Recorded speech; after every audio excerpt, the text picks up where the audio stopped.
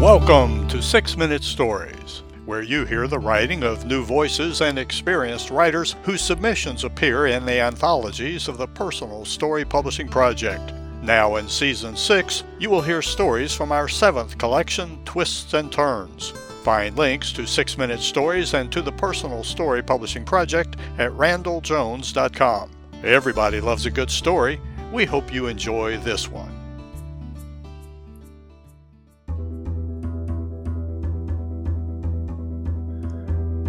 Losing Sight by Marcy Spencer. "You can't see what?" I said. "I can't see the instruments," my husband said, setting up his final approach to land our Cessna 172 Skyhawk at Shiflett Field, a small grass airstrip outside Marion, North Carolina. As a diversionary escape from our medical careers, he an orthopedic surgeon and I a nurse practitioner, we often took a pleasure flight on Sunday afternoons.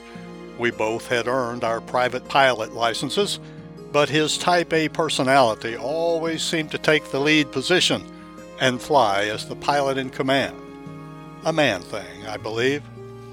I knew his advanced IFR training had prepared him to pilot an aircraft solely by reading the instruments, a critical asset in poor weather.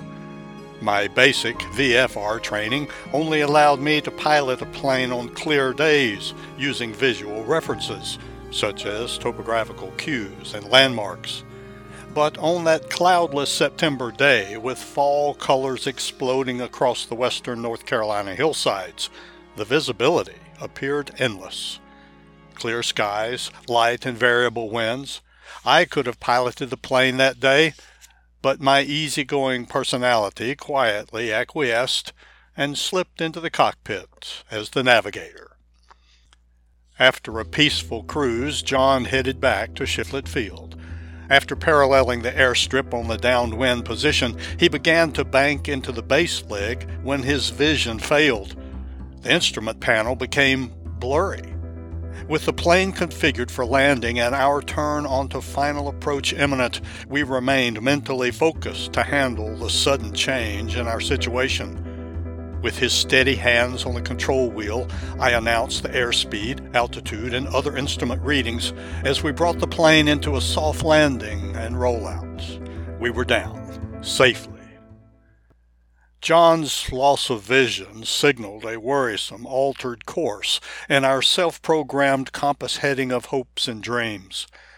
Within the month, John had a massive stroke, leaving him with partial paralysis, blindness, confusion, and garbled speech. Had we not seen the signs coming, or did we just ignore them? For decades, we had diagnosed disorders and managed patient care for others. Now, at 54 years old, we were the patient and caregiver. How do we find ourselves again? Who are we? What is our life's purpose? Down deep, his Type A lifestyle channeled his competitive, self-motivated instincts into the physical therapy and speech therapy sessions, regaining some functions. But the permanent loss of visual acuity and mental alertness prevented him from driving a car or managing domestic functions. While providing him the supportive care that he needed to attain the best quality of life, I needed to abandon my passive nature and become our pilot in command on our new course in life. I became his outspoken patient care advocate, addressing his health care needs involving multiple medical specialists. At the same time, I searched for my own space, an outlet that embraced my deepest core and personal identity. I found that space, that peace, among the red spruce and Fraser fir trees on top of the highest mountain in Great Smoky Mountains National Park.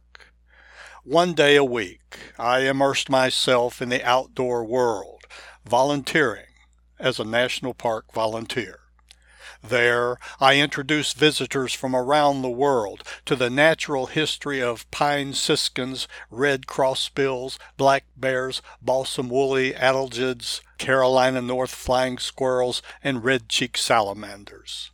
Tourists from 5 to 85 posed myriad questions. I made notes and stuck them in my uniform pockets if I did not have the answer, so I could research the material back home. My notebooks filled with the cultural history and natural history of Clingman's Dome became my first published book. I had found my voice, a place to be me. I began writing one book after another on the history of our national forests. John and I have reversed our prior roles and life responsibilities. We don't fly airplanes anymore. On the fields here at the farm, where we had planned to build a hangar and an airstrip after we retired, we raise livestock and bale hay. Medical complications keep life interesting, of course. So does John's stubborn, independent machismo, surfacing from time to time. Once, after John's paralyzed foot slipped off the tractor's brake pedal, sending him into the farm pond, he rigged the tractor's mechanics to operate only on the left side. Another time, John grabbed a rat snake with his one capable hand to toss it out of the barn. In an instant, the serpent rascal wrapped itself around John's arm, trying to subdue its predator. It turned its gaping mouth toward John's thumb and bit it. The tough, one-handed farmer bit it back to make it loosen its grip on him. We lost sight of our future on the plain that day, but we have tapped into our inner resources to navigate our new life's journey together. Still, I suggest not biting a snake. The taste is awful, I'm told. In my books about our national forests, I promote a more civil approach to our wild friends. Copyright 2022, Marcy Spencer. A native of Asheville, North Carolina, now living in Old Fort, Marcy Spencer grew up on land that her great-grandfather refused to sell to George Vanderbilt for the Biltmore estate. She worked as a nurse practitioner in the fields of cardiology, family medicine, and overseas medical missionary service.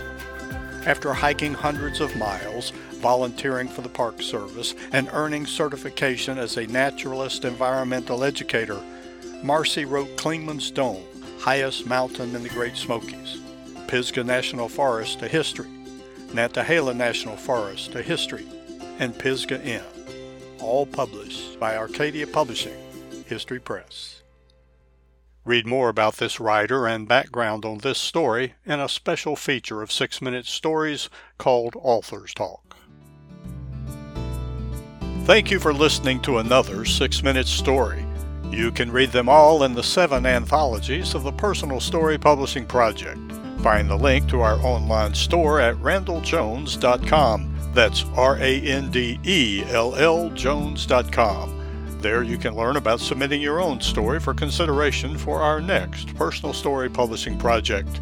And remember, everybody loves a good story.